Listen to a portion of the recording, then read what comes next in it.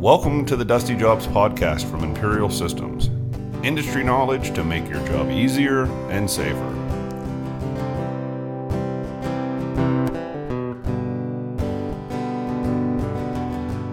Hello and welcome to another episode of the Dusty Jobs podcast. Today we are live at the Powder, Bulk, and Solid Show. Joining us live at our booth for Imperial Filtration is Todd Havican. Yep. With Fagus-GreCon. Did I say it right? Fagus-GreCon. Fagus-GreCon. There we good. go. That's it. Solid. So, Todd, you have been with GreCon for how long now? I've been with GreCon for 3 years now. Okay. But I've been in industrial sales for about 25 years. 25 years. Wow. Yep. And, really high quality product line and really enjoying the Powder Bulk Solid show here. Yeah, you guys it's having a good time? Yeah. We've got a booth over here at 3712. Great. And, working with partners like yourself. Yeah. In the show. So yeah. There's probably a lot of people out there that when we talk about your name, your product, they have no idea what we're talking about. So explain it to me like I have absolutely no idea what you guys do. Absolutely. So what we do at Fagus-GreCon is that we manufacture infrared detectors that will detect sparks and embers that are a threat to our customer's process. Okay. And then we'll extinguish it with water. Okay. Right after that. And the customer's process continues operating. There's no interruption. The threat is resolved. And so the risk of fire and explosion is mitigated. I got you. So let's start this from the beginning. I have a process that's overheated, right? Mm-hmm. And that process creates sparks. It is. You could have a grinding operation. You could have a shredding operation. You could have a motor. Anything that's turning could create a spark. Okay. And then we detect that and extinguish. Gotcha. So then we have the spark generated in one spot. Mm-hmm. And then the fan from a dust collector is starting to draw it towards the dust collector. Right. Now, there are some other things you could put in between here and there, but not in every situation, right? You can't, like maybe you have a spark trap, but maybe your dust doesn't allow for that, right? Right. I'm thinking of wood dust. You could never do that on a wood dust application. No. And really what's required for dust collectors, many cases, is a spark detection system. Right. And again, because it extinguishes, while the process is running and keeps the customer going, it keeps them safe while they're operating. Right. So the spark is now traveling through the ductwork. Yes. And so your detection system is in the ductwork? It is mounted to the ductwork. Okay. We have at least 2 detectors. Okay. At one spot.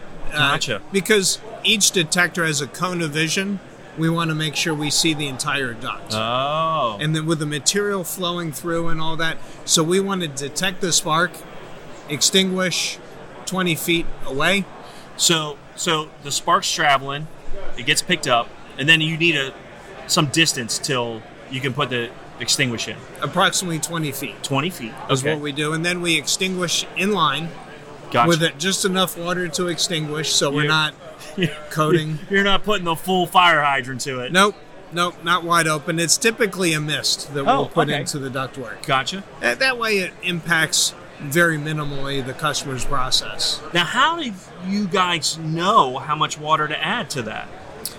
We typically follow NFPA standards. Oh, okay. In terms of the amount of water required for this application. Gotcha. So there's already somebody out there really smart, did all the calculations, did some testing, figured this out. Yep. And we follow those guidelines. Okay, so it gets picked up, travels down the air duct, the water hits it, goes to the collector. Yep. And then then nothing happens at that point. Nothing happens. That's the whole point is the spark is or ember is extinguished, and then there's no threat to the dust collector, there's no threat to the process. It's all mitigated, and then the customer continues operating. Gotcha. So sometimes what causes that spark will be you'll get a piece of metal that will get into a fan, and that'll throw sparks into the ductwork. Oh. And then as that occurs, there could be more than one spark. There could be 20, 30, 40 sparks. Oh. Will still extinguish continuously as the operation goes on. But then once it realizes that there's no more sparks, it stops applying the water, right? Yes, it does. Once when the sparks are not detected anymore, it'll stop. Now, the customer may choose to say, okay, if we have 50 sparks in quick succession, I want to know about it. Oh. So then we'll notify the customer, because... So you can put an alert system on this. Yes. Yeah, we have a control console that communicates between the detector and the extinguisher, and then it'll record how many sparks were seen, what duration, how long did we extinguish, and all that detail can be given. And then an alarm will go off if it meets the customer's requirements for an alarm. Oh, okay. Because some applications you might...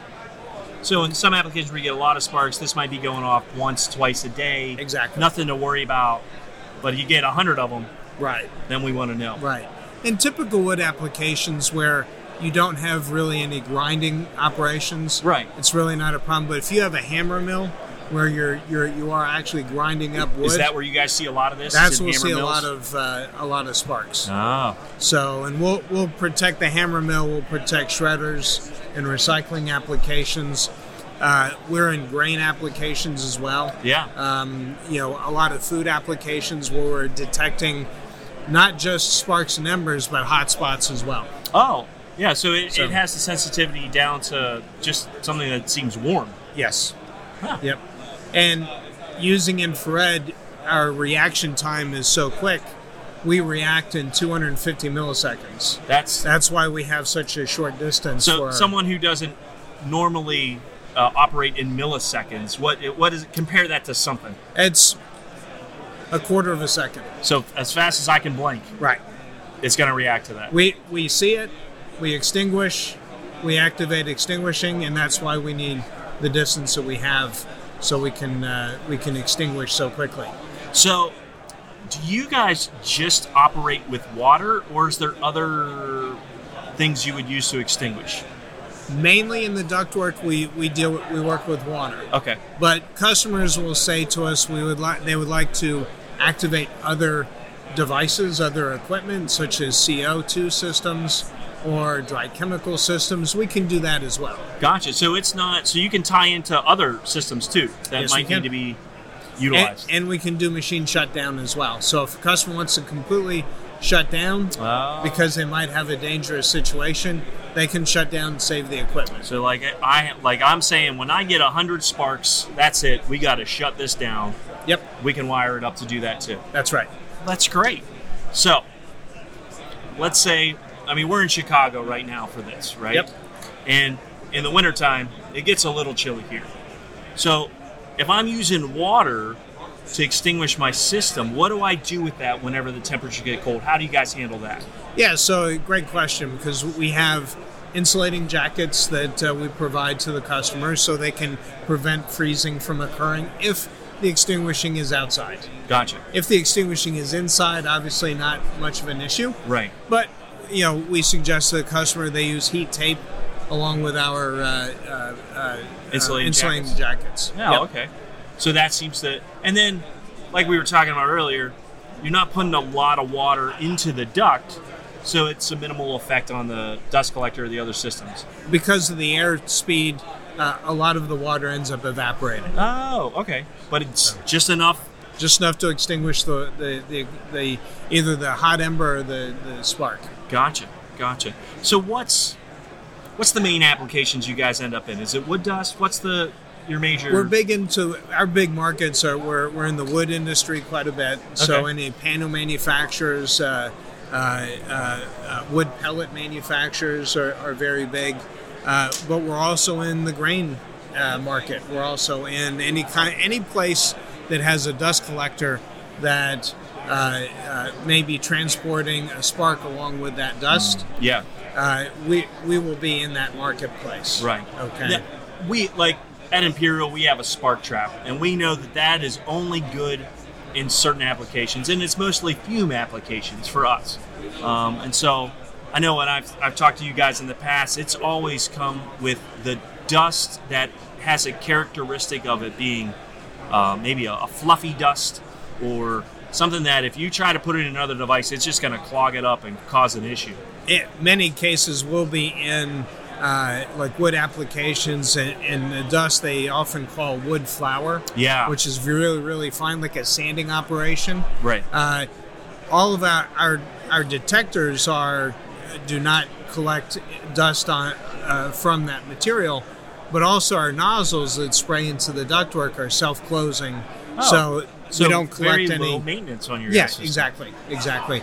And with our control panel, we monitor all the components. So if something goes wrong, we can go ahead and notify the customer ahead of time that there's any problems. They can change nozzles out, change detectors, and all of that if they have a problem. So there's a proactive monitoring. Yes, sir. If something's going to go wrong, which is what you want on your production devices. Exactly. So if there's no warning signs or no alarms, right, the system's working. It's fine. Yeah. The customer can continue working without worrying about fire explosion. Or a big puddle in their dust collector because of valve went bad.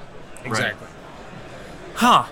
So, is there any applications that you would say do not use this system on? Is there something that you're like, listen, if you have this is not the system for you? Well, if you have a material like black carbon, black carbon does not do well with water. Gotcha. We can detect in those applications, but typically we will detect an alarm rather than extinguish. Because black carbon tends to cake very easily. Other applications is metal applications. A lot of times you can't add water to those metal applications. So we will detect only. Right.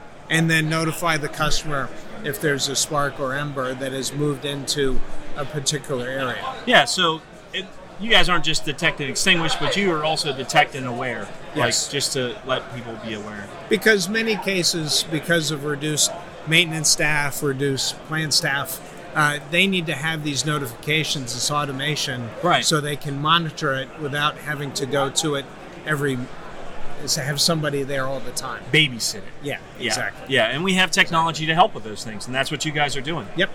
So is there anything new or anything that people should be thinking maybe you guys are coming out with down the line, or are we just... We have a new detector that can be used in this kind of an environment. Most infrared detectors are used in dark environments. Yeah. So they can sense embers and sparks. Right. We have our new daylight detector, which can work in this environment where you have all this light, and it can go ahead and detect the same sparks and embers. So if you have material that's being taken off of a conveyor into a drop chute, right, we can detect sparks and embers in that drop chute in this environment, and then extinguish if need be down the way. So that gets us into any operation like recycling operations that are outside. Yeah, we can detect hot spots and sparks there as well. That's been a new area we've gotten into with this new detector. Oh, that's great. So what we've done is it's a digital detector that's been specifically programmed to look for the sparks and embers that are a threat and filter out all of the ambient light that you see. Gotcha. In the area. So, because I know I've seen at times where if the detector is too close to the opening of something, sometimes some daylight could get in there or reflection and cause a false alarm. Right. So that's phenomenal that now there's one out there that can overcome those challenges. Right. Exactly. So. And we also have a new extinguisher that's going to be our standard that is going. It's rather than having a 20-foot distance from sensor to valve. Yeah. It's going to react a lot faster, and we're going to be able to reduce that distance to about 10 feet. 10 feet. Yes. Well, that's so we have a daylight sensor and 10 feet distance. Yep. Boy, that's a big game changer in a lot of these situations. We're having a lot of success with that, and customers like it because it plants are getting smaller, so they need this shorter distance, and there's more daylight in these applications than what most customers realize, and that's really what we're looking to make it easier for the customer as much as we can. Yeah, and that's where I think we've seen that as an industry where people are trying to make their facilities brighter, more enjoyable for their workers. Right. And with that being great for the workers, sometimes it does bring new challenges for safety where Yes, it would have worked in the back in the day. Yep. And some of the dungeons that people used to work in. So absolutely. Yeah. So yeah, and our control console control panel has memory where it can, if anything happens to the system, it will record that. If there's a line break, if power is shut off, it will be able to it still has a battery backup, but it'll still be able to record and operate for a period of about 10 hours. Well, that's great. So in a larger event, maybe something's going on, maybe a natural disaster, that'll still be able to do its job. Exactly, because a lot of times if you lose power to the plant, customers are powering down their processes. Right. Sometimes that's when the threat actually occurs. Right. So our system will still be active and operating, still doing what it needs to do without interruption. Well, that's great. That's really good stuff. Well, Todd, thanks so much for giving us a little bit of your time. I know you guys are busy here at the show. I hope people stop by and see you. If you're listening to this after the show, you can reach out to us at Imperial. We work with GreCon on all types of things. You can look at GreCon. We'd all be glad to help you out. Yeah, with all absolutely. Of this stuff. So great. Yeah. Well, thanks very much. Yeah. Well, thanks for having me on. Have a great day. And everybody who's out there listening, just thanks for listening to the podcast, and stay healthy and stay safe.